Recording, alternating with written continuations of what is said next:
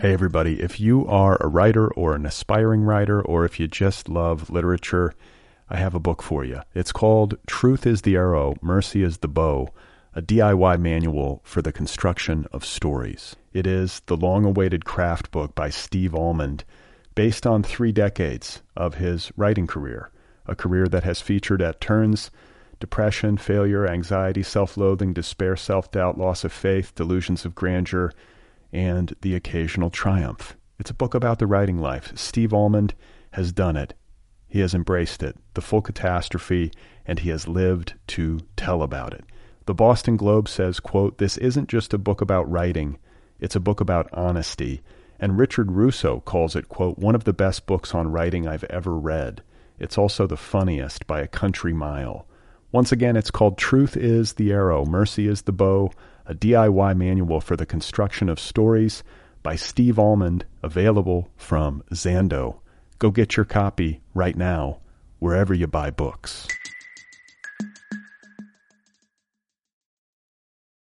This episode is brought to you by Shopify. Whether you're selling a little or a lot, Shopify helps you do your thing, however you cha-ching. From the launch your online shop stage, all the way to the we just hit 1 million orders stage. No matter what stage you're in, Shopify's there to help you grow. Sign up for a $1 per month trial period at shopify.com/special offer, all lowercase.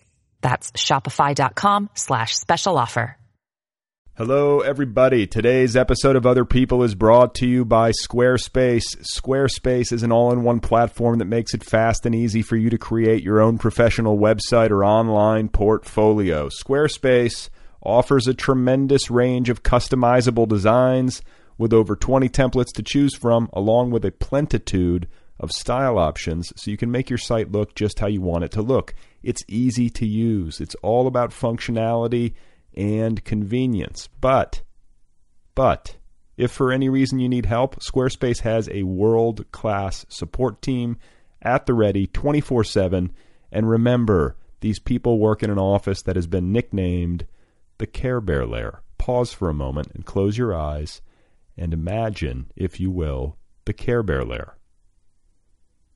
You feel better, don't you? Packages start at just $8 a month, and you get a free domain name if you sign up for a year. Also, every single website design automatically includes a unique mobile experience that will match the overall style of your website, so your content will always look great on every device every time. So let's do this, you guys. Start a trial right now, no credit card required, and start building your website. Go to squarespace.com, and when you sign up at Squarespace, be sure to use the offer code OTHER1. Again, that offer code is OTHER, and then the numeral 1. You do that, you get 10% off. Go to squarespace.com right now and take advantage of this offer.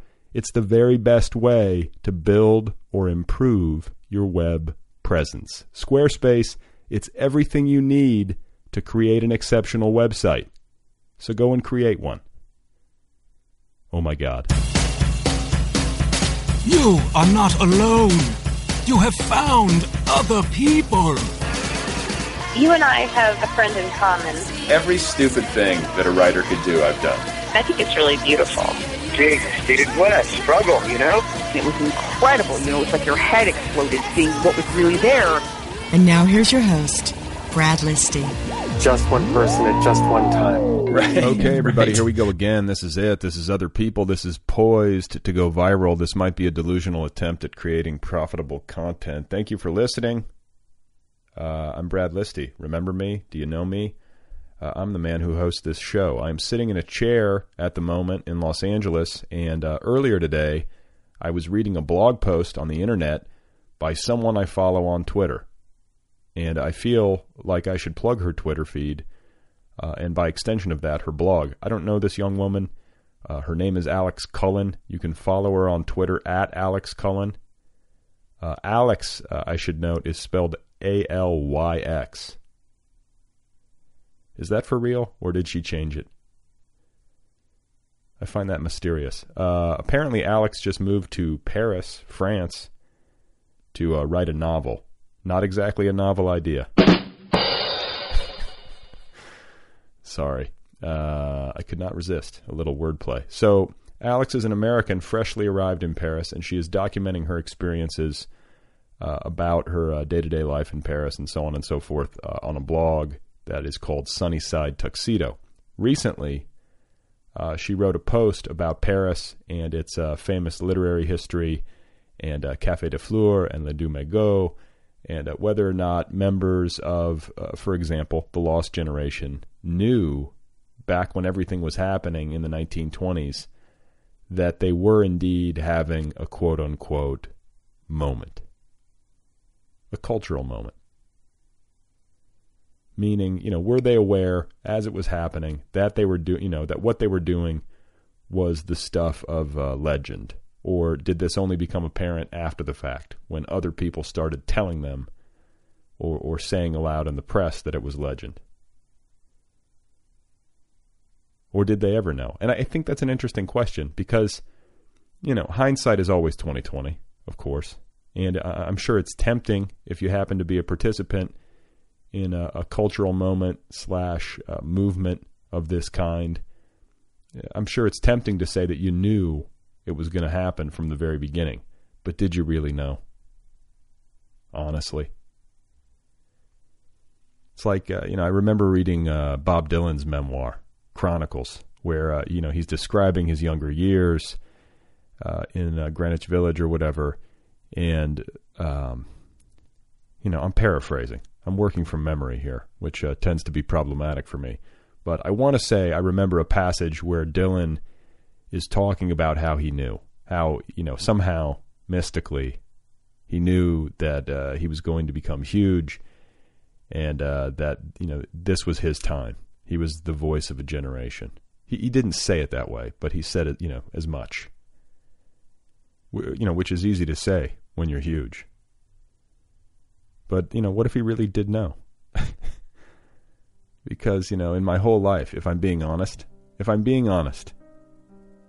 my whole life, somewhere deep inside of me, I have felt like I might become huge one day. And you know what? I think most people who do art of any kind nurse this sort of feeling privately. Not everyone, but a lot of us.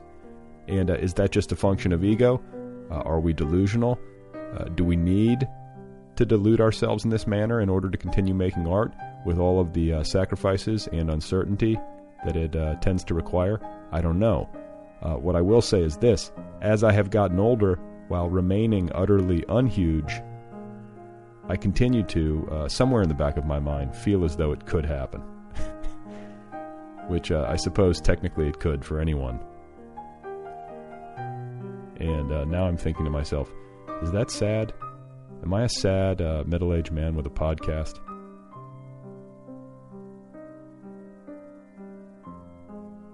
So, F. Scott Fitzgerald, he died of a heart attack just about a mile away from where I'm sitting right now, back in 1940, I believe. He was a young man, and he was in his early 40s, and when he died, I want to say his books were out of print. They certainly weren't selling, and I think to a considerable degree he felt like a failure. All of which is to say, I cannot imagine that F. Scott Fitzgerald died feeling confident that he had participated in a significant cultural moment and would later become the stuff of literary legend. But I also don't discount the possibility that someone could participate in such a moment and in that moment accurately predict its broad consequences or cultural significance and or whatever. You know what I mean.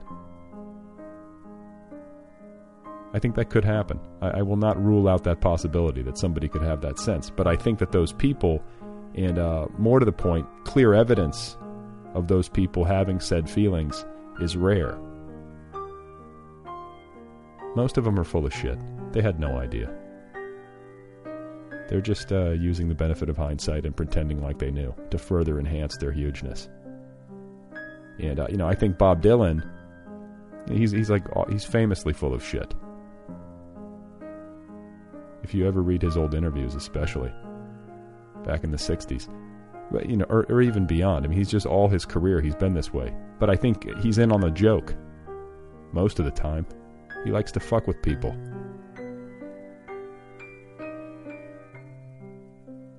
I mean, I just saw Inside Llewyn Davis, the Coen Brothers movie, which was enjoyable. And, it makes you think of Bob Dylan.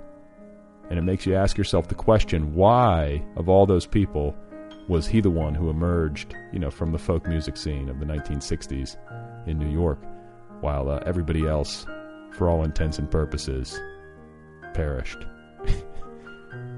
in obscurity.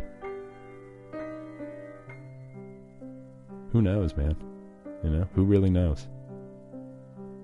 Does Bob Dylan even know? I doubt it. Hey everybody, if you are a writer or an aspiring writer, or if you just love literature, I have a book for you. It's called Truth is the Arrow, Mercy is the Bow, a DIY manual for the construction of stories. It is the long-awaited craft book by Steve Almond, based on 3 decades of his writing career, a career that has featured at turns depression, failure, anxiety, self-loathing, despair, self-doubt, loss of faith, delusions of grandeur, and the occasional triumph. It's a book about the writing life. Steve Almond has done it. He has embraced it, the full catastrophe, and he has lived to tell about it. The Boston Globe says, quote, "This isn't just a book about writing, it's a book about honesty." And Richard Russo calls it, quote, "one of the best books on writing I've ever read. It's also the funniest by a country mile." Once again, it's called Truth is the Arrow, Mercy is the Bow, a DIY manual for the construction of stories by Steve Almond, available from Zando. Go get your copy right now, wherever you buy books. My guest today is Rachel Cantor. Her debut novel, A Highly Unlikely Scenario, or A Nizza Pizza Employee's Guide to Saving the World, is now available from Melville House. I'm very happy to have Rachel here on the program, and I hope you enjoy our conversation. Here she is, folks. This is Rachel Cantor, and her new novel, once again, is called A Highly Unlikely Scenario. I'm in Brooklyn, in my home neighborhood of Kensington, and I'm at my very close neighbor's apartment because she has a landline.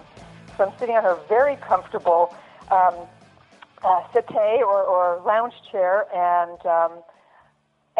using her landline, which has never been used before. She had to find it out of a box. Okay. So first of all, Kensington. Yeah. I've heard of the different parts of Brooklyn. For some reason, I've never heard of Kensington. It sounds very regal. It's kind of the opposite of regal. Oh, it is? It's You just shattered my dream. Your brand new dream. Right. It's just southwest of Prospect Park, and it's kind of nestled between much more Tony neighbors. So we're south of Windsor Terrace, if that means something to your listeners, or Ditmas Park. We're just kind of, let me think, my geography, west of Ditmas Park. But it's mostly a neighborhood of recently arrived immigrants from South Asia and Russia and Mexico, a lot of Orthodox Jews and Poles, and I think I heard tell once on the internet, which we all know how reliable that is. It's the most ethnically diverse zip code in the country. Wow. Or maybe just in New York. Well, that's sort of cool. It's very cool. Yeah. It's very cool. So it's got that going for it. And then you said you were sitting on a settee. And forgive me for not knowing. What is it? Because I'm picturing you in like one of those like loungers that like people lie back in during therapy. Is that what you're doing? Well, actually, I misspoke because I think I was thinking about my book and how Leonard has a settee in his white room, which is where he relieves clients in pain with pizza coupons. Actually, I'm in a kind of a loungy chair with an ottoman. It would be a lazy boy if it moved, but it's not. It doesn't move. It's very comfortable. Yeah. Well, see, this is the thing. I've been having this argument with my wife because recliners. I love a recliner. Yeah. I know recliners are tacky or whatever. Yes. They're not like fashionable and like Scandinavian, but I love a lazy boy. I want a lazy boy more than anything. Yes. Not only do I want a lazy boy, I want dueling lazy boys. I want a lazy boy couch. Yeah, I'm just like, yeah, right? I'm ready. I'm boy couch with cup holders. Yeah, I'm just ready for the two of us to just like grow old together in dueling lazy boys. With a really really, really huge projection screen TV where we can watch football, right? Yes, exactly. All right. That sounds like a dream. But right now I'm kind of stuck with this really, like, I guess, good-looking, sleek furniture that is extremely uncomfortable to sit on. Well, it discourages sloths, doesn't it? Yes. No, I mean, I haven't sat in my living room in, like, months, ages, years. Does it still have the plastic wrap on it? No, but my dog the other problem is that our dog has taken it over, which is, there's, like, fur on it. It's just, like, we need to get rid of it, and we need to kennel the dog or do something. It's uncomfortable and furry. Yes, it's a disaster. So don't invite me over. Yeah, well, you're in luck. I'm across the country, so there will. All right, good point. So congratulations on the book. Thank you so much. It launches today. I was going to say, I know that. I think I read that either on Twitter or somewhere. But you're having your big party tonight at Book Court. It's tomorrow night, and it's at Greenlight. Was that a test? I don't know. I thought it was at Book Court, but I could be wrong. No, it's at Greenlight, and it's tomorrow night. Okay. And Hannah Tinty is going to be leading a conversation, and it's the first event. It's the first event, and it's kind of the big one. Okay, so I don't know Hannah Tinty, but I see Hannah Tinty. I see Hannah's name all over her book. She's a generous blurber. She seems like a good, nice person. She's a fantastic person. Well, you probably know that she's the editor of One Story magazine, which has by now, I don't know, published 150 or 200 so-called emerging writers, not always emerging, but often emerging writers. And so not only does she take great care of the writers that she publishes, but she does what she can for them after the fact. So after your book comes out, your first book, or maybe any book, but especially the first book, she throws a big party every year, which is actually a fundraiser for One Story, called the Debutante Ball. And we debutante authors get to walk down the aisle with our mentors, and then she'll have a reading for us, and she will blurb One Story authors only, I think, because she naturally gets 1 million requests every year. Right, okay. So she's a fantastic literary citizen and also a very sweet person, and a wonderful writer, first and foremost, of course. Wow. Oh, that sounds good. That sounds like a good person to have in your corner, and it sounds like it should be a good show tomorrow night. Are you expecting, like, lots of friends from the area and from the community? I'm hoping so. You know, I've been doing a lot of tweeting and a lot of Facebooking, and there's lots of people from different parts of my life in the past, the kind that you reconnect with on Twitter or more like, I guess, Facebook. The friends from your elementary school and so on and so forth. And we're going to be getting some folks maybe I haven't even seen for a long time, and that's an enormous pleasure. And I have family coming in from out of town for various events, and it's going to be an enormous pleasure. Okay, so have you noticed that people have been nicer to you since you got this book deal? Because I don't mean to be too cynical, but I feel like that's the case. Like when you have a book coming out, like people, it's like moths to light. They love to be around, and I mean it's human nature. But I think like what happens when a few months from now when you're like, hey, I just want people to come see me, to like me for who I am. Right. What happened? What happened to all the love? Maybe 6 months from now, I'll invent a new book and pretend it's coming out just so I can get all those likes. Well, that's the thing. You got to keep it rolling. Otherwise, That's right. The moths move on to the next flame. That's so disappointing. It really is. It really shouldn't. I feel like one flame should be enough for these people, but it's. You think I can make a big deal out of my 6-month anniversary or something like that? Yeah, well, like you can find all sorts of different reasons, but yeah. But honestly, like, have you heard from people? It sounds like elementary school people coming out of the woodwork to congratulate you. Like, well, they're mostly people that I've found or who have found me already in places like Facebook and so on. But actually, having my website up and having the New York Times book review, which came out on Sunday, which was very positive, that did bring some people out of the woodwork. And I'm getting more friend requests for people I don't know, things like that.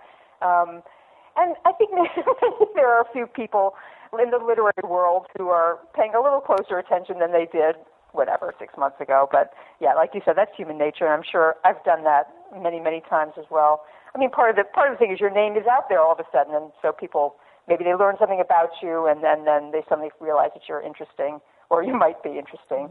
Right.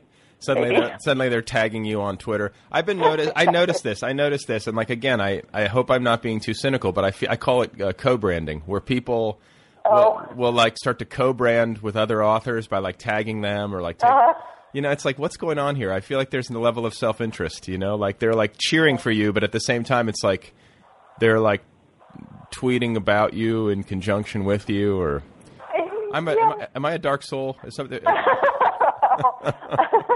You're obviously not as interested in attention as I am. I think.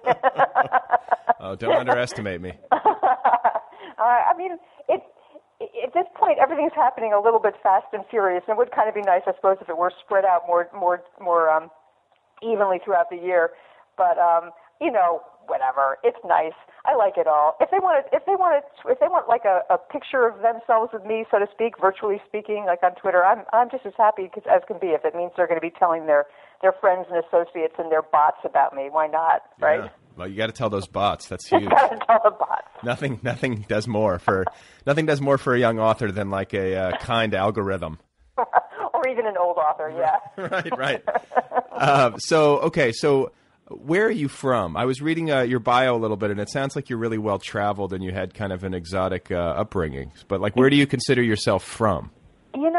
I wish I could answer that really simply. I was born in Hartford, Connecticut, which I guess is on my bio, and I lived there until the age of 9, and I still have a lot of family there. So, there's a lot of family holidays that still take place in Connecticut or New England, more broadly speaking.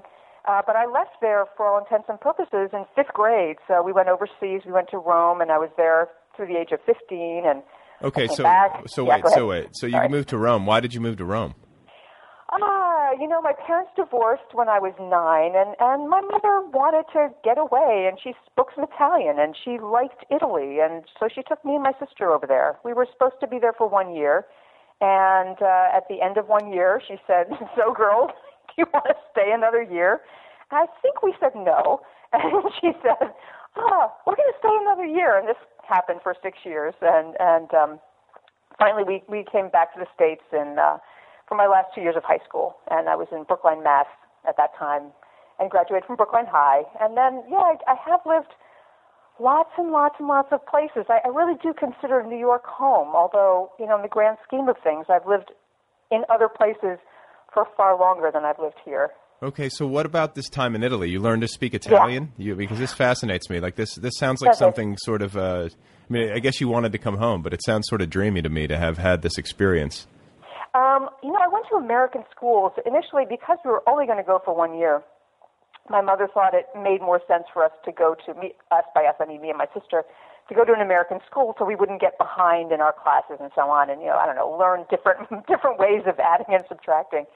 But that meant that, being in an English school and spending all my holidays, my vacation times back in the States, my Italian is okay, but I never became fluent, sadly. Oh, you did? Okay. Yeah. I think if I had been, if I'd gone to Italian school, I would have been fluent in 5 minutes, right? I studied some Italian in high school and in college, and I've spent very little time there since. But I still sometimes have a dream in Italian, and I can understand maybe half of what's said in an Italian movie when they're speaking quickly. Yeah, and I mean, it's like at that age too. You were what, 9? I was 10, 11, 12, 13, 14, yeah. 15. So all this stuff happens, your parents split up, and then suddenly you're like in a foreign country. Like that had to have, do you consider that formative for you in terms of the fact that you became a writerly person? I think so. These origin stories are kind of hard to trace, but I think that sense of disorientation, that sense of language as being kind of a foreign thing that you have to attend to and kind of magical thing even, but also the sense of being not quite at home in the world or not really belonging in your environment and making you sort of an outsider. I think a lot of writers feel like outsiders. But I have to say, I've always felt kind of jealous of those writers who have a strong tie to their native town, or their native region, and they can write about it convincingly and deeply and with a lot of texture. And I don't have that. Right, no, neither do I. I don't have a place. I mean, I moved around a little bit, not quite as exotically as you did, but I was, I don't have a place. Right. I guess. How old were you when you moved for the first time? Well, I mean, I was like 2 years old, not even. Yeah. And then again, I mean, there were 3 or 4 moves during my childhood, but there was like one pivotal one when I was in 6th grade, going into 6th grade, and like, so that age, like that's like, all of a sudden everything shifts, and it's pretty, it was traumatic for me. Yeah. It's Did you go to a place that was very different from the place where you had grown up? Or you lived still at that point? Yeah, I mean, it's always different because you don't know any of the people. But I mean, it wasn't like it was still in the Midwest, so it wasn't like the huge cultural shock that I'm imagining you felt in Italy. Yeah, but even school to school can be a huge cultural shock because every school has its own culture, right? Doesn't it? Yeah. And its own set of expectations. I think in adolescence, I don't have to tell you, is a kind of a sensitive time, isn't it? It's a hard time to make adjustments to your identity or to kind of withstand challenges to your identity, isn't it? Yeah, but and yet I always say, like, half jokingly, that the best year of my entire life was 8th grade. I think that was when I was at my personal best somehow. That makes you alone among however many we are, 3 billion, 3 trillion. How many people are we? Yeah, that's pretty remarkable. I peaked in 8th grade. It was a glorious year. It was like the year in which my inherent like immaturity and like sense of humor, kind of like lowbrow. Were celebrated. Yeah, they were celebrated. They found their home in that particular age. And you're still trying to recreate that, right? I've been trying for years to no avail. So okay, so you go to Italy. Your mother is loving it. Is she working there? What is she doing? She was a pianist, and she's not anymore, but she was at the time a pianist, classically trained pianist. And, Italy was so inexpensive at the time that really one could live on very, very little, and we kind of did. So she did various things. She accompanied dance performances or dance classes. She accompanied recitals at a music school in Rome. And after a couple of years, she joined, this is kind of an unbelievable story, but absolutely true. She joined an American gospel, a Black American gospel kind of work song group that sang in Rome and all around Italy. And they were kind of half sponsored by the Catholic Church. Sometimes they performed even for the Communist Party. I mean, they had a whole range of supporters, which is not surprising if you know Italy at all. And she played with them for a couple of years. She played the piano. And wait, was she touring? So you going on tour? Yeah, she toured. I mean, by then, this was the last maybe 3 years that we were there, I'm guessing. So I was 13, 14, 15 years old and maybe able to stay at home alone with my sister. We did travel a little bit with her. I mean, they weren't touring all the time, but they did travel to various places, and a couple times we would go with them. They did some odd things. They were on TV a few times, backing up a major Italian pop star, and they did a film score for like one of those spaghetti westerns once, and for which I think they received no money whatsoever. What was the spaghetti western? Would we know it? No. It would have been one of 1 trillion that were made around that time. It was, but Bud Spencer, I think, it was one of those films. And if I had, half the memories in my head that I had even 10 years ago, I could probably retrieve the name of it. But sorry. They go. No, trust me. I have a profoundly bad memory. So. It's hard for me to convey to people how truly, truly bad my memory is, but there are a few people out there who understand when I say it. I feel your pain. I totally get it. So, but I kind of have to commend your mother because this is the kind of like ballsy move that not many human beings make. Right. I mean, to say, I'm going to pack up on my own. I'm going to take my girls and I'm going to go to Rome just because it sounds. I want to. Let's go have an adventure. Right, that's exactly right. And the thing about it is that I think from, you look at something like that and you try to imagine doing it yourself and all of a sudden like all the hurdles present themselves. And please. But the thing about it is that sometimes in life, and I think this is especially true maybe with travel experiences, is that you just buy the ticket and you go. And you get over there and you rent a place and you figure it out, I figure it out, yeah. Well, even more so when I remember how young she was, of course. She had children I was born when she was 24 because that's what they did then, right? So she left in whatever it was, I won't say it out loud, but very, very long time ago, and she would have been in her very early 30s. And, most of us these days are still trying to figure out who we are in our early 30s, much less, taking off with a couple kids to a strange country. Yeah, she was very brave. And was she dating Italian men? Because it seems like she was like... She's like, all right, I'm out of this marriage. I'm going to go find some Italian men. I'm going to go to Italy. She had some friends. Okay. Well, good for her. Yes. And then what is your dad was back in the States? Yeah, my dad is a lawyer. He lives in Hartford, West Hartford, Connecticut, and he was always the rock. You know, he stayed exactly in that town basically since he finished law school. So, you know, wherever I might have been around the world, he was always there in Hartford, and always a place I could turn to. Right. Father as place, always a person I could turn to also, of course. So he had the place. So your dad had the place. and you got Rome. I think that's a pretty good deal for you, I got to say. Hartford is Hartford. Yeah, I mean, Hartford has its charms, but I'm sure it does. Do you know your way around Rome? Like, if you go back there, because I've visited there, and I mean, it's a beautiful city, but I found it especially hard to like navigate because of the road map is like spaghetti, you know? Yeah, you know, I sometimes in my mind try to walk my way to various places, and you know, actually in this book, which I just published today. I have to kind of negotiate an itinerary for my heroes. They go from place A to B to C to D, and to be sure, I looked at maps, and to the extent that I could, I looked at old maps. But you know, I have a general sense, and beyond that, it's hard for me to know. I think if it's been 15 years since I've been there, but I have a feeling that if I got there, it would be like going to familiar places. Right. Maybe I have to believe that because I don't want to feel that disconnected from my past, but I think so. Although I might make a wrong turn, and I certainly wouldn't want to try to navigate the bus system based on my memory. That would be tragic. Yeah, that's difficult. Yeah. So as a child, and I can see I always like to trace like the writerly DNA in people that I talk with. But like, dad's a lawyer, mom's a pianist, and has like an artistic bent. So like, I can see how you could have turned out, literary. Yeah, it's very left brain, right brain, both of them combining. And my father's also a writer. He's written a number of books, and you know, he might have modeled that writing is possible. You know, that side of things. Well, what did he write?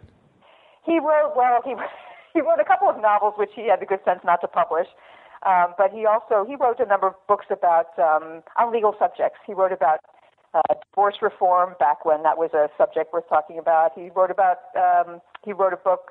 Didn't Alec Baldwin write a book about that? I don't know. I want to say he did. Maybe not with the same sort of legal background. No, it's just a string of expletives. That was all that it was. But he wrote a book on child custody. Most recently, he wrote a book with my sister and other people on gay marriage, kind of before all those dominoes started to fall. So he's been a maverick. Wow. So he's a smart guy. Very smart guy. Yeah. Okay. And if you ever need a divorce, God forbid. Right. I'll call him up. Exactly. She wouldn't go for the lazy boy. What do I do? Right. So as a young child... Perfect grounds in some states, by the way. Right. Perfectly acceptable grounds. So as a child, when do you start writing? When do you start, did you know from a young age? You know, when I was 8 years old, I was in the public school in Hartford, Connecticut, and there was this marvelous teacher. And don't a lot of these stories begin with a marvelous teacher? Yes, I've heard it. I've heard it over and over again on this show. You've heard a lot of them. I think she she was a fourth grade teacher, but she came down. I don't know why. She came down to the third grade class once a week to pluck some of us out of our class and bring us up to her fourth grade class for a creative writing session.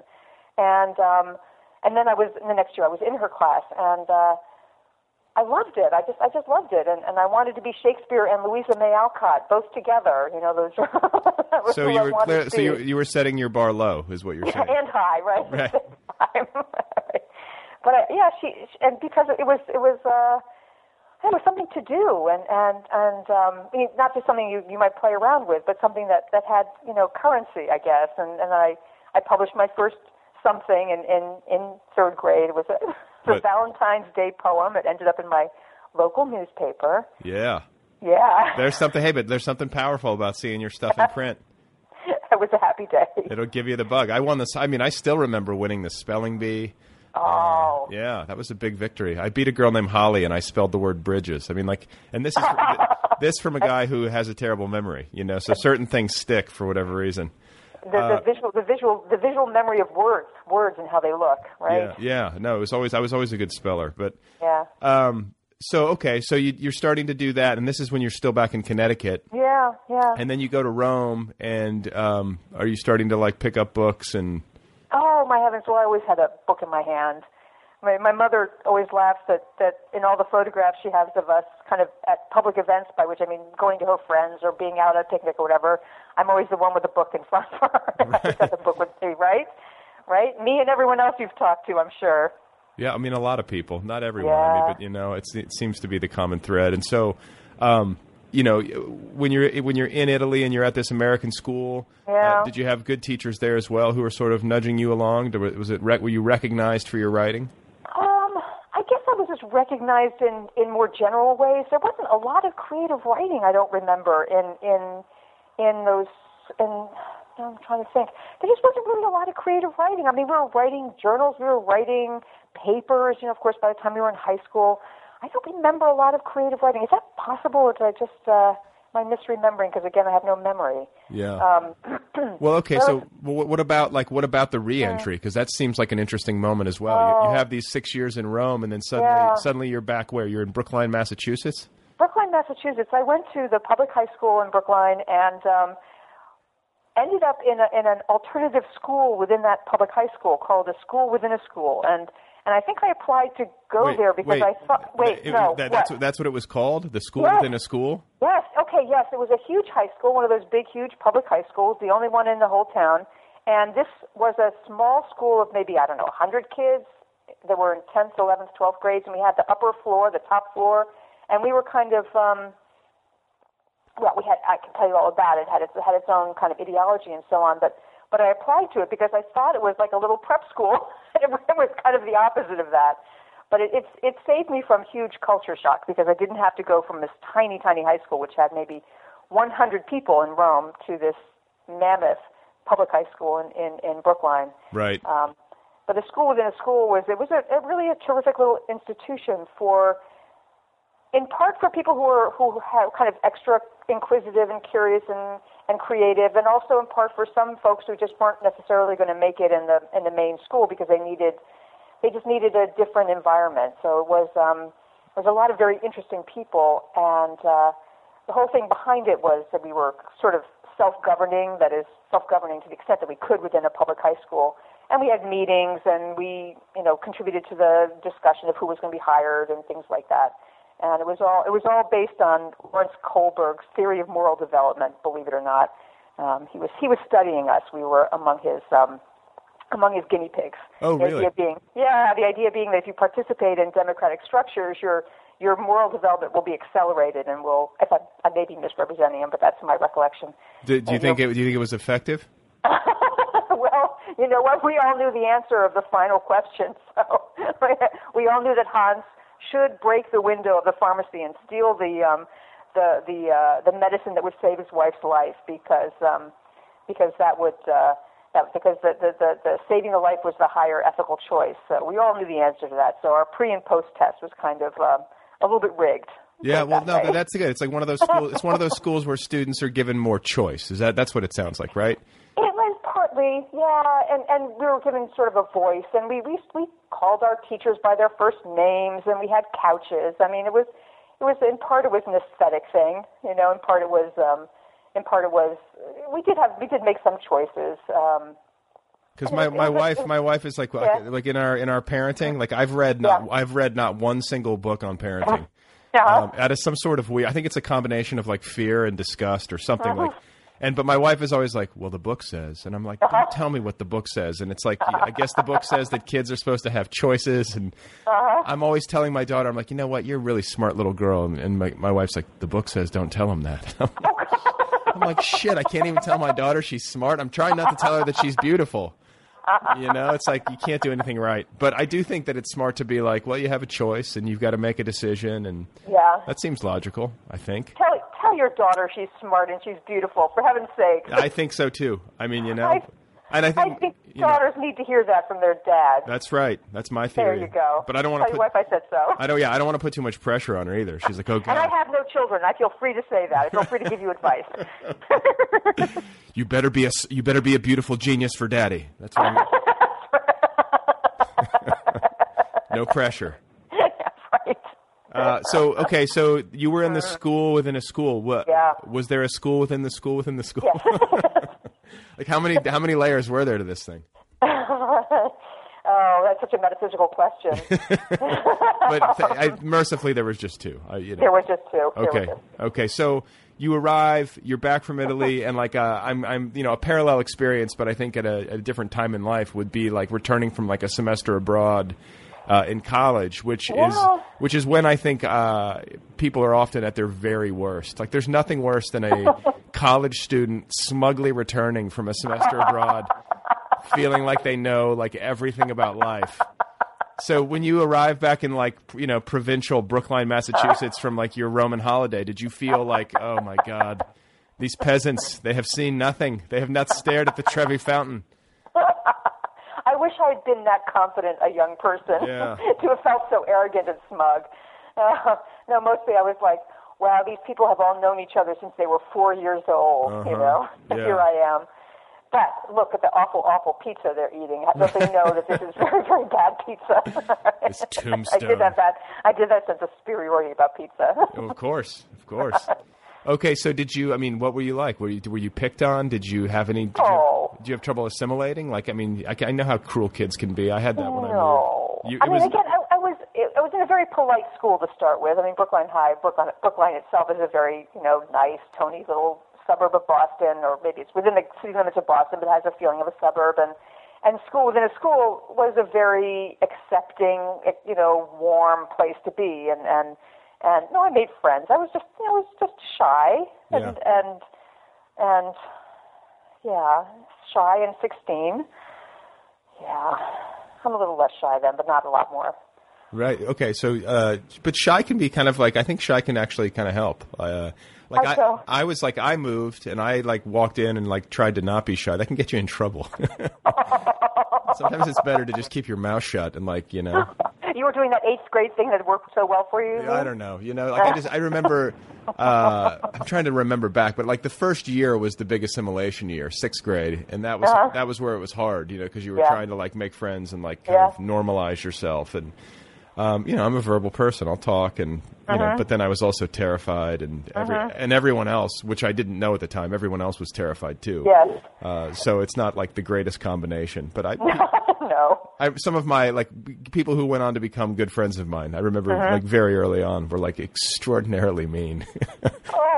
Is that a boy thing or is that just the luck of the draw? Oh, who knows? It was definitely a boy thing in my neck of the woods. But I remember like a guy that went on to become like my best friend, or one of my best friends, who I'm still in touch with today. That 6th grade year told me that I had to stay 10 feet away from him at all times.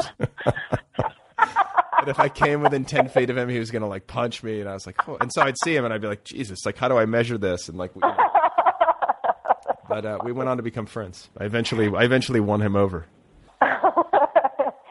I've experienced very little meanness in my entire life, to be frank. I guess I'm very lucky that way. Very lucky. So what's my problem? Am I like am I a magnet for human cruelty? No, I'm saying I'm lucky. It's the luck of the draw. I'm sure I deserved as much meanness as the next person, as the next weirdo who came in from out of town. Yeah, but you know what? That's what I'm saying though. Is that like sometimes the shy person or the person who's got a little bit more reserve, they don't open themselves up. There's something about your energy, which would imply that there's something about my energy that invites savagery. At least from an adolescent perspective, but okay. So high school, the writerliness and the bookishness continues. And so, where did you go to college? Very academic as well. So I wasn't just writing and booking. I was studying and working hard always. Good student. Always. Straight A's. Always. Valedictorian. Never. No. 1,600 on your SATs? No. So, okay.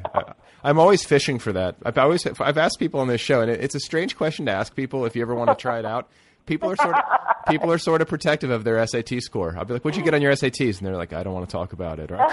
Or they often say, I can't remember. And I think that's bullshit. I think everybody remembers what they got on their SATs. Well, it was a long, long time ago. I did get a perfect score on my GRE language. How's that? Okay, good for you. Okay. Did that satisfy? Yeah, and then I also have a thing about fetishizing genius. Like, I love when people tell me that they like Yeah, you got a 1600? Okay, so I'm talking to a complete genius right now. But good student, and doing your homework, not giving your parents trouble. Never. Okay. God, you were easy. That's the type, right? Yeah, like no fights with. I mean, the students were nice to you. You lived in a peaceful Boston suburb. Sounds perfect. True. Okay, so then what about college? Did you go to college? I went to college. I went to Yale. Holy shit. Okay. So that's good. Yeah, it was good. It was good. I picked Yale, first of all, because it wasn't in Boston, and I felt like I needed to get away from home, and because they had a academic program that I was really interested in, which by the time I got there kind of wasn't offered anymore. Well, what was it? Well, it was kind of offered. It was like a 4-year program of European studies. So you study art and literature and architecture and history, and it was all combined. And so the freshman year you would have studied classics, and the next year you would have studied medieval, Renaissance.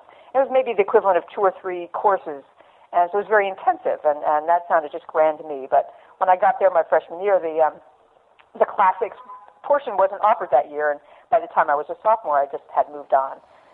But that's and that's how I ended up. That's one of the reasons I ended up at Yale. And you said you picked. So what were the other options? Oh, seriously? I don't know. What did you choose between? Well, I chose between Harvard, Yale, and Brown. My God. Wesleyan waitlisted me. This I do remember. Right? With great fury. Wow, that's impressive. So you go and this education that you got at Yale, and forgive me if I'm misunderstanding, but you said that this program was no longer offered when you arrived, or it has since been discontinued. The first year of it, the classics year, was not offered that year. So by the time I had the option of taking it my sophomore year, but by that time I'd already moved on and okay. Interested in other things. But you got a good education. Were you nursing literary ambitions? What did you think you were going to do when you were a college student? I had no idea. I studied philosophy. I had no idea. I graduated college, and I thought maybe I would move to Spain. I just didn't have any clue whatsoever. I think the moments that I might have had literary ambition were quickly crushed when I, thought that I was no James Joyce. You know, that feeling? Right. Yeah. every single day, Rachel. And not being James Joyce, I reckoned I had basically no business picking up a pen, and that lasted about 25 years. But you're like, maybe I can live in exile. I'll at least get that done. I'll go to Spain. Yeah, and I never got to Spain, but damn. I ended up, just really casting about because I had no interest in working for the man, so to speak. I just was I was lost. I was kind of lost. In a pretty good way, but still pretty lost. Okay, so let's talk about this lostness, because I think I share this with you, and I think okay, because I want to talk. I have some guilt about this. Like I have a really hard time. I never had a desire to work for the man either. Does anybody? But some people, I think, they can fit themselves in. Other people, maybe they just never think they have a choice, and they do it as a matter of necessity. So, is there some sort of privilege inherent in even being like, I can't work for the man? I mean, it's not that I don't want to work hard. I'll work my ass off, but I just have I have a really hard time fitting into like those traditional structures. It seems like. Is that how you are? I guess so. And I don't know. You used the word privilege. I'm not sure what you meant by that, but I guess I'm trying to excavate my sense of guilt. Yeah. Like, is there something? Is it a character defect that I'm feeling this way, or is this is this okay? No, I think we were born this way. Okay, good. I do, and that still may make it a character defect, but I don't know how much control we have over it. You're like Brad. You were born with this really bad flaw. You and me both. Right. But I think I think there's some truth to that. Like it's like in your and I think it's in the writerly wiring. I totally do. Because it's a very common thread. I mean, I know that there are writers out there, plenty of them, and many of whom have been on this show who are working day jobs by necessity, and then trying to write their way out of their cubicle, essentially, which is a difficult task. But it's just really hard, and I find myself in some ways sort of envying people who can assimilate into those situations more easily, because it's like, oh God, it's. I mean, I don't really envy them, but I kind of do. In much the same way that I envy people who can be like ducks to water with like organized religion, because oh God, it would be so comfortable to just like not have doubt and like. Well, you envy their ability not to be limited in any way. I mean, we are limited by our need for freedom, sort of, right? Yeah. And that limits our options, doesn't it? And it's meant I don't have a very large savings account, but I have worked very hard, but I've only had a couple of full-time jobs, maybe a total of 5 years in my entire life, and that's a lot of working years. I've had a full-time job, and now I do freelance work, and it's so better suits my temperament, as I assume you must do something along those lines as well. Well, yeah. I mean, the thing about freelance work, though, is that it's like all or nothing. You know what I'm saying? Yeah, like some months you're like, I'm gonna be rich, and then like the next month you're like, oh shit, like so you kind of have to be willing to ride that roller coaster. Oh, it's a big, and I have no dependents, so for me it's a lot easier to ride that roller coaster, I imagine, than someone with a family. Yeah, no, it's like my whole world has been shifting. My daughter's 3, and like this is boy. I've been babbling about this like either directly or in code on this show for a while now, but it's like I'm going through transitions, trying to figure out like getting something full time, and if we're going to have another kid, and having kids changes the calculus. I think it that does. It does. I mean, it's great, and I would never change a thing. But I think just from a purely writerly perspective, it's a lot easier, to make choices around your writing and to get the writing done. Like, it's just. So but people do it, and I'm gonna, I got to figure out my little way. I don't think they're like. Sadly, there's not just like one way. It would be great if there was just like one way, and like this is what you do. And someone could clue you in. Yes, just tell me the way. I'll do whatever you say. The way. Yeah, right. There should just be a book out there called The Way. There probably is, but you don't want to spend money on it. No, exactly. Or maybe I should write it. Just there you go. It'll be my meal ticket. I would read it. Yeah, I would read it. just 300 pages of just like really shiny lies.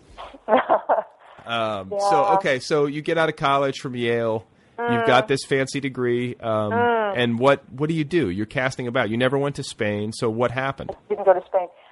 The summer before I graduated from college, I went overseas. I went to Europe with my sister and other people and backpacked around. And when I was in southern France, I ran into this jazz festival. It was the Grand Parade du Jazz in Nice, and it was in 3 different stages, and it was the most transfixing thing I thought I'd ever seen. And I'd been a jazz DJ at Yale and loved jazz, and because I had nothing to lose, and I guess I really didn't know what life was like, I sent a letter to the producer of the festival, who was George Wein, who I later learned was also the producer of the Newport Jazz Festival and lots of other festivals besides, and I just asked him for a job, and he gave me one.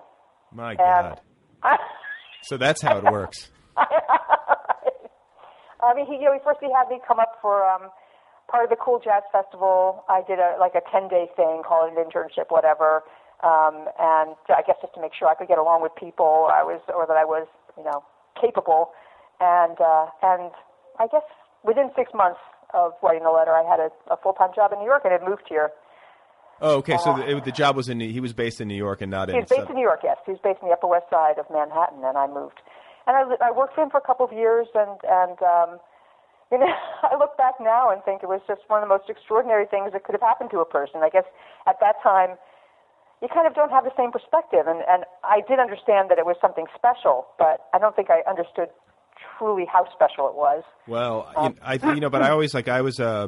adjuncting, and over the years have told my students repeatedly to be the squeaky wheel, because I think that all throughout life it can never hurt to just ask for what you want, or to send that letter, or to send that email. But I think it's an especially ripe time to do that when you're young and you're just coming out of college. A, because the person you're sending the letter to will know that they don't have to pay you very much.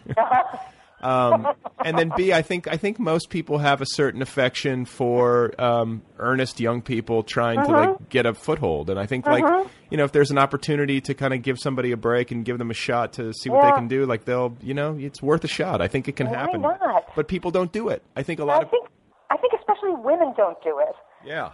I think women wait to be asked or something. I'm generalizing, of course, but I think they're less likely to just ask their way into a job than are men of the same age. I'm guessing. Yeah. Later George said to me, he said, maybe it was even when he interviewed me, he looked at my resume and he said, there was something here that interested me, but now I can't remember what it was. It was the school within a school. That's what would have interested me. I would have been like, oh my God. I think it was the fact that I mentioned on my CV, which, because there was really very little to mention otherwise, that I was a Red Sox fan, and he was originally from Boston, and I think maybe that was what caught his eye, but he didn't want to admit it later. That's good, though. Honestly, that kind of intense sports fandom can connect people. Yeah. Or at least, go ahead. Or just at least make him think to himself, well, she can't be that bad. That's right. She likes the Red Sox. That's right. Well, they used to tell us that, didn't they, when we were just starting out? Put something on your resume that's human, that makes people can relate to. And I don't think they probably do that anymore. Do they? I still have, I think, at the tail end of my resume that, I hiked the Appalachian Trail. I should probably take that off. No. Because I feel like that's the most interesting thing I'll ever do. It's an amazing thing. Yeah. So it's at least it's something people can talk about with me, Well, it's an accomplishment. Being a Red Sox fan, well, for many years it actually was an accomplishment. But maybe not to the now it's like a luxury. You get to vicariously feel like a champion every 2 years. Yeah. You just walk around luxuriating in your, but you no longer have the sympathy of the nation. You've lost that as the lovable losers or whatever. Yeah, but I have the memory of it. Yes, you're right. You're I lived through it, and now I am very pleased to be a world champion. That's right. So two things I want to ask you about in terms of your, your affinities. Yes. You mentioned that you were a jazz DJ in college. Yeah. What was your entry point for jazz? How did you get into jazz? Well, it was my mother. Because she after her stint being a pianist for the gospel group, she herself became really interested in jazz, and so by the time we were in Brookline, she was listening to a lot of jazz, and my entry point was not maybe the most difficult jazz in the world, but it got more sophisticated as my ears opened and as I became more as I listened to more. But it would have been through her. See, I like jazz too. I don't know how sophisticated you are in your. Yeah. I love it. I like to listen to it. I think a lot of writers like to listen to music that has an ambient quality because when you start to get lyrics involved, it messes me up. No. I can't do it. Does that mean you listen to music when you write? Sometimes in the background, like a little hum, or on headphones if I'm trying to drown out the sound of my wailing daughter. She cries out for food. That's a joke, people. I know. Okay. I know. I'm just trying to make sure the audience isn't like, "Oh my God, he's a monster." But sometimes you have to, or the neighbor, or there's construction noise or whatever it is. But so over the years you start to listen to it, and I think I grew up going to New Orleans with my family because my folks are from down that way, and being in New Orleans, you start, that's sort of in the air. And did you ever go to the New Orleans Jazz and Heritage Festival? I never have been. Yeah, that was one of our festivals. I never got there either. I always regretted that. Yeah, people have. The thing about it, though, I got to be honest. The older I get, the less appealing the festival. Standing in a muddy field, with. Yeah. I'm just you know what? I like to be. I'm sort of a snob about concert going. I like to be in a smaller venue, and I don't like stadium shows typically. And I like to have really good seats. I'm sorry. Otherwise, just I'll buy the album, or you know what I'm saying. If I'm going to go to all the trouble to go see it, I want to see it in a certain way. And I go to the Hollywood Bowl out here in Los Angeles sometimes. And, it's nice because you can bring your own wine and food or whatever. But you're way up, and unless you're not, I guess. Yeah. But it's just it's too big. I don't feel any connection to what's happening on stage really. Yeah, and maybe it's the difference between watching a baseball game in person when you're up in the bleachers and you can't really see anything, right? Or on TV where you get the instant replay. Yeah, well, right? Or I got to say though, I'm I cannot watch baseball and forgive me because I know this is sacrilege for somebody who loves the Red Sox. Baseball love in that part of the country is so intense, but the season is really long. So 162 games. It's hard in game 34 to get me emotionally invested. But I do like to watch the World Series when there's actual chips on the table and things really count. And any game of baseball, I would love to go and sit in the stadium and just like eat junk food and like watch them play. Like there's something really aesthetically pleasing about being in a baseball stadium. It is such an excuse to eat a hot dog, right? Yeah, well, I don't eat meat, but I will eat. I will eat a lot of peanuts, and I will eat. I took my daughter to see her first Dodgers game, and like it was all about the cotton candy. It was the baseball. The baseball mattered not at all, and of course, and I was there like taking selfies with my phone. It was more. What I've discovered as a parent is that a lot of it, like you say it's for your kid, but it's really for you. Yeah. It's nominally this like, kind gesture, but really it's just me like trying to relive something. But, it's fun to be in the stadium. And I think that there is a nostalgia for me because my dad would take me to games when I was a kid. Oh, yeah. But there's also a nostalgia for me more broadly because baseball has been supplanted by football as like the national pastime in a way that feels indisputable to me. And I think that says something sad about our country. Not because I listen, I like to watch football too. I'm a sports fan. I can get into a game, but football is like this hyper violent. There's just carnage. Like people are getting their necks broken and their legs snapped, and it's like gladiator sport. And like there was a line from a writer, and I'm totally forgetting who said it, but she said like America used to be baseball and now it's football. Interesting. And I think that's so true. Like baseball is this beautiful game, and it's slow and meditative, and you sit there in the stands, and there's strategy, and it's not violent. Finesse. Yeah, right. Nuance. Yeah. But at the same time, baseball is getting record television contracts. There's enormous amounts of money going into the game. That's right. From television and so on. So I think that means that a lot of people are watching it. But maybe you're not talking about absolute numbers of viewers, but rather kind of its place in our national consciousness. I think baseball's hugely popular still. It's not like it's fallen off, but I think it's pretty obvious that the NFL is like the sport. It's like the Sunday religion, and I don't know. Maybe it's going to shift back, but it just feels that way to me. So along the same lines as like your my question about your jazz love, like where did the baseball love originate? Oh, that was from my dad, probably. We used to go to even. Back in the day, there was I guess it was a single A farm club, Red Sox farm club in Bristol, which is quite near Hartford. Well, and we used to go to that. Home of ESPN, Sorry? right? Yeah, that's right. Now famous for that reason. At that time there was a little, single A, which is like the really young kids, most of whom won't make it to the big leagues.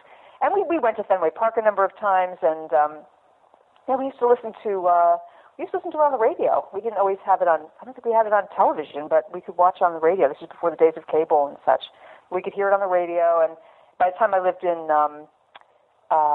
Brookline, of course, I was just down the road from Fenway Park, and you could still afford to go then. Yeah. So I went quite a lot. Now it's like this thing, like yeah. I want to go to Fenway. I've never been to Fenway. Oh yeah. I've been out. I've stood outside it and like looked up at it longingly in the winter, but I've never actually seen a game there. It's on my list, Yeah. Camden Yards is another great one. The one in Baltimore. That's a terrific stadium to visit. It may not be quite as expensive as a Red Sox game. Right. It seems like it should be. Come on, it should be $10 to go to a baseball game. I'm with you, but. At least for the bleachers, Yeah, something, just get people in the door. So, to get back to writing, like when did, like you said you kind of knocked around for 25 years? How does it all figure in? Because I know you were publishing shorter pieces and then building up to the novel and like. Yeah, my math is a little bit off, so it was more like 15 years. I started writing. I decided I was going to be a writer.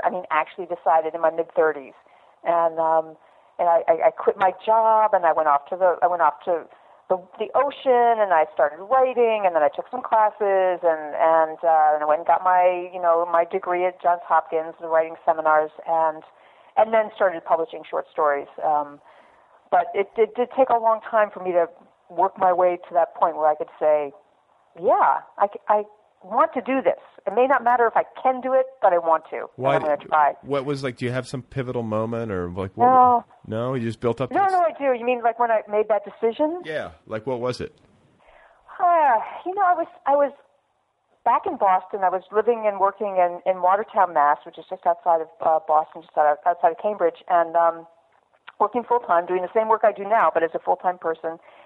And I was seeing somebody. It was a lovely guy who was somebody I actually worked with, but who was very creative himself and kind of a poet and a painter. And I had started doodling around. I just had started writing this really crazy thing, and I showed it to him, and he encouraged me, and somehow that made a difference. And more specifically, there was the time I decided to leave work and take a year off. And I was going to go to Israel, and I was going to go study in Israel. And he, who I was dating at the time, he looked at me and said, if you want to be a writer, why are you going off to study in Israel? Why don't you go to the ocean and write? And it was like, sometimes you just have to hear things from the right person, the right thing at the right time from the right person for everything to make sense. And at that moment, we were in the Kiev diner, the much lamented, late departed Kiev diner in Manhattan, and he said that to me, and it just everything changed. That was it. So okay, I'm imagining people listening at home, scribbling in their notebooks, go to the ocean and write, writing it on their forearms like Eddie Vedder. Yeah, right. Go to the ocean, and 20 years later, you too will publish a book. So I'm assuming this is the Atlantic Ocean that you immediately went to. I waited not 5 minutes. Yeah, I walked out of the Kiev diner and immediately went to the ocean. And I got on the commuter train and went to Gloucester, Massachusetts. Yeah, I was in Rockport, Massachusetts, which is a very beautiful town on the North Shore of Massachusetts. I was there for 2 years. The first year was glorious. I was all alone, and it was in this striking, beautiful, landscape. On the rocky shore. Wait, but what happened to the guy? He's like, go to the ocean. He's like, go to the ocean and write, and I'm going to stay in New York. And he moved to Peru, and no sooner did he arrive, and he sent me an email saying he was in love with another woman. That was what happened. He's like, I just did ayahuasca in the jungle, and everything has changed. Yeah, it was actually no. I won't go into the details. I will restrain myself. But, okay. But it very much seemed like he was sort of like one of those angels from like the Hebrew Bible that just kind of appears out of nowhere to deliver a message and then disappears just as quickly. So we didn't last as an item, but his influence was beneficial. Well, do you have his number? Maybe I can call him up and he can tell me what to do. You might have to sleep with him first. Yeah, well, I'll do whatever it takes, Rachel. Right. Well, you can take his advice that he gave me and do what you will with it. Go to the ocean and write. That sounds like a good plan. I mean, it's as good a plan as any. I mean, and the reality is that if you're going to try to do this, you have to be self-taught. Like, I know that there can be academic structures to support it, and they can work wonderfully. Particularly, I think, from a time perspective, just giving you time and community. But in terms of actually learning the trade, there's only so much that a person can tell you. It comes down to practice, and it comes down to cultivating your influences and really studying, what moves you and why. In terms of the writers that you're a fan of, and so on. I agree to a certain extent, although I really needed a course correction by external others. So after a year of being in Rockport and writing on my own, and frankly thinking I was the biggest genius that had ever written anything, standing on that rocky shore, just like holding pages up, conversing with the ocean. I took a few classes, and instead of being anointed, I was kind of smacked around a little bit, and that was enormously helpful. And then, I took class. I went and got my master's, and the stuff I was writing then is very much not what I'm writing now. But it was useful to get the feedback. It was useful to get a critical habit going, and it was useful to be criticized in the sense of developing a thick skin and an open mind to what other people have to say. I think back to the first workshop I took in graduate school. Yeah. It was maybe like the simplest and most critical lesson, and it was a lesson that was repeated. But I remember I handed something in that was sort of like what I would have called back then like experimental, or it was really rambly and conversational. And I just remember like everyone started giving feedback, and they were all saying the same thing. And it's like, we don't understand this, and It's just like to. It's too much. Yeah, we would like to, and it's like that might be the most important function of being in a writing group or an MFA program is that oh my God, there's really going to be a person that you're trying to reach another person, so you better communicate with them clearly in a way that they can understand and like right, not just about you. Yeah, and exactly. It's not just you like gazing like into the horizon or into your the brilliance of your own eyeballs. Yeah, and there's going to be somebody at the other end of the line, so you better be talking to them. Yeah. Yep. And I never did write anything nearly as rambly. I mean, it really did. It was a one-time shot. I got it. Yeah. And, not to say that I wrote great stuff from that point forward, but I definitely wrote stuff that people could hear. Yeah.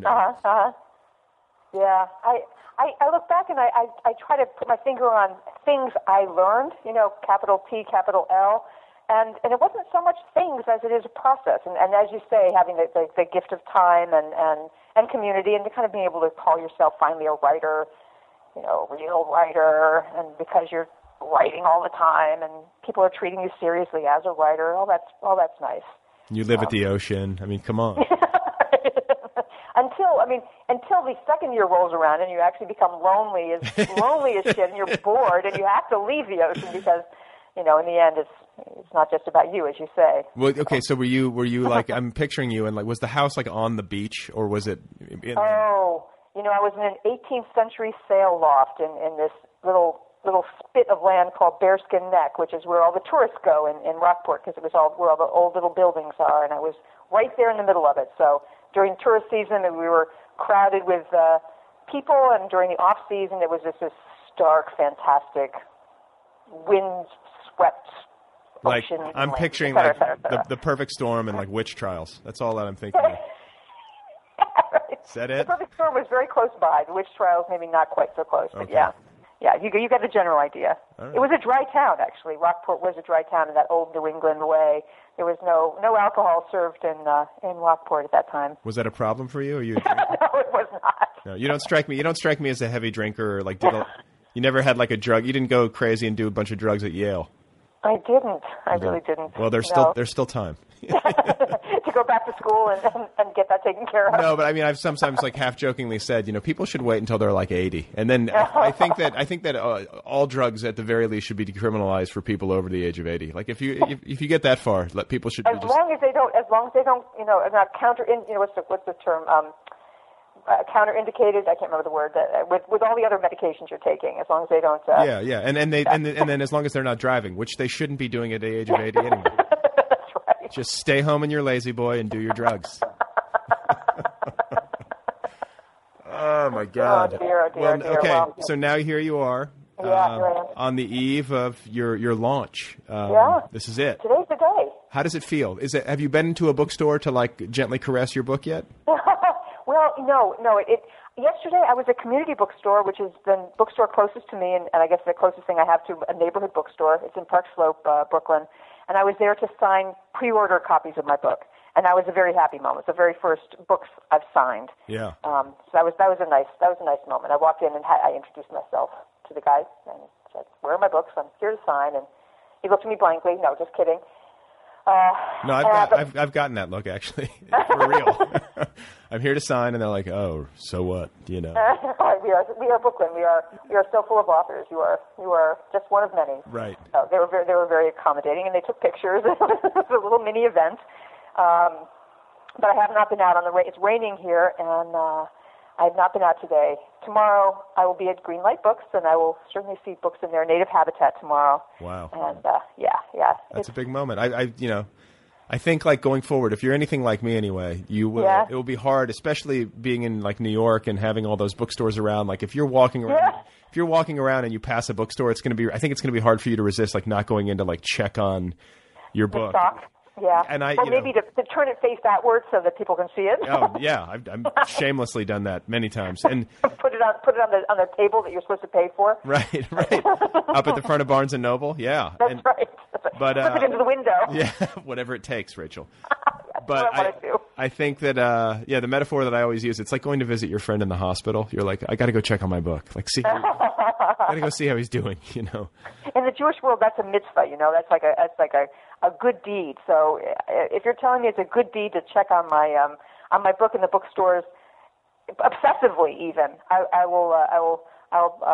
I'll follow your advice. Yeah, no, it's a mitzvah, but it's not. I mean, and Shiva is when you're sitting for a dead person, right? Yes. Okay. So it's not that. It's not that. It's not that at all. Let's hope it's not that at all. So yeah, if I see your book, I will, and I do this for people that I know or that I've talked to. Like I will, if I'm in like Barnes and Noble or some bookstore and I see their book, I'll flip it face out. I'm not above that. Good on you.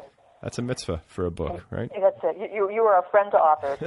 Well, I try to be. I know what they go through, but I'm happy for you. This is exciting. Thank you. Congratulations. Thank you so much. Enjoy the moment, and thank you so much for taking the time to talk. Oh, it's been such a pleasure, Brad. Thank you so much for having me here. Okay, there you go. That is Rachel Cantor. Go get her novel, A Highly Unlikely Scenario. It's not a highly unlikely scenario that you'll get her novel. The title of the book is A Highly Unlikely Scenario. It's out there now from Melville House. You can find Rachel online at rachelcantor.com. She's on Twitter at Rachel Cantor. You can also find her on Facebook. Thanks again to today's sponsor, Squarespace. Be sure to visit squarespace.com if you need a new website or online portfolio. And when you sign up, don't forget to enter the offer code OTHER1. That is OTHER and then the numeral 1. If you do that, you get 10% off. Thanks, as always, to Kill Rock Stars for all the great music. Be sure to check out killrockstars.com. And don't forget to go get the app, sign up for premium, get the free official Other People app, the free official Other People app. It's available now for your iPhone, iPad, iPod Touch, or Android device. New episodes automatically upload to the app. You don't have to do anything. It just happens magically. And you can also download episodes to listen to while offline. Best of all, you can sign up for premium, which means for $2 a month you can access the full archives, every single episode, and you do this within the app. It's very easy. You can hear my conversations with authors like David Shields, George Saunders, Cheryl Strayed, Megan Boyle, Sheila Heti, Sam Lipsyte, Jess Walter, Maria Semple, and so on and so forth. It's very easy. You can listen there in the app. You can listen online. It's all very user-friendly. So just go get the app. The app itself is free. It's there, waiting for you, okay? Are you currently participating in a major cultural moment? Are you standing in the crosshairs of history? Can you feel the heat of humanity's impending gaze? If so, please email me about your experience. The address, I should say, is letters@otherpeoplepod.com. And you can also leave me a voicemail over at the show's official website, otherpeoplepod.com. I could be huge one day. You never know. What if I got huge? How would you feel about that? Would that be weird? Please remember that Truman Capote died of heart disease complicated by drug abuse and that Voltaire's second wife was his niece. That is it for now. Thanks again to Rachel Cantor. Go get her book. I will be back again soon with another conversation with another writer just for you. In the meantime, I wish you all well as you go about your daily lives and as you endeavor to become huge. May we all become huge together. Think about that for a second. What if everybody was huge?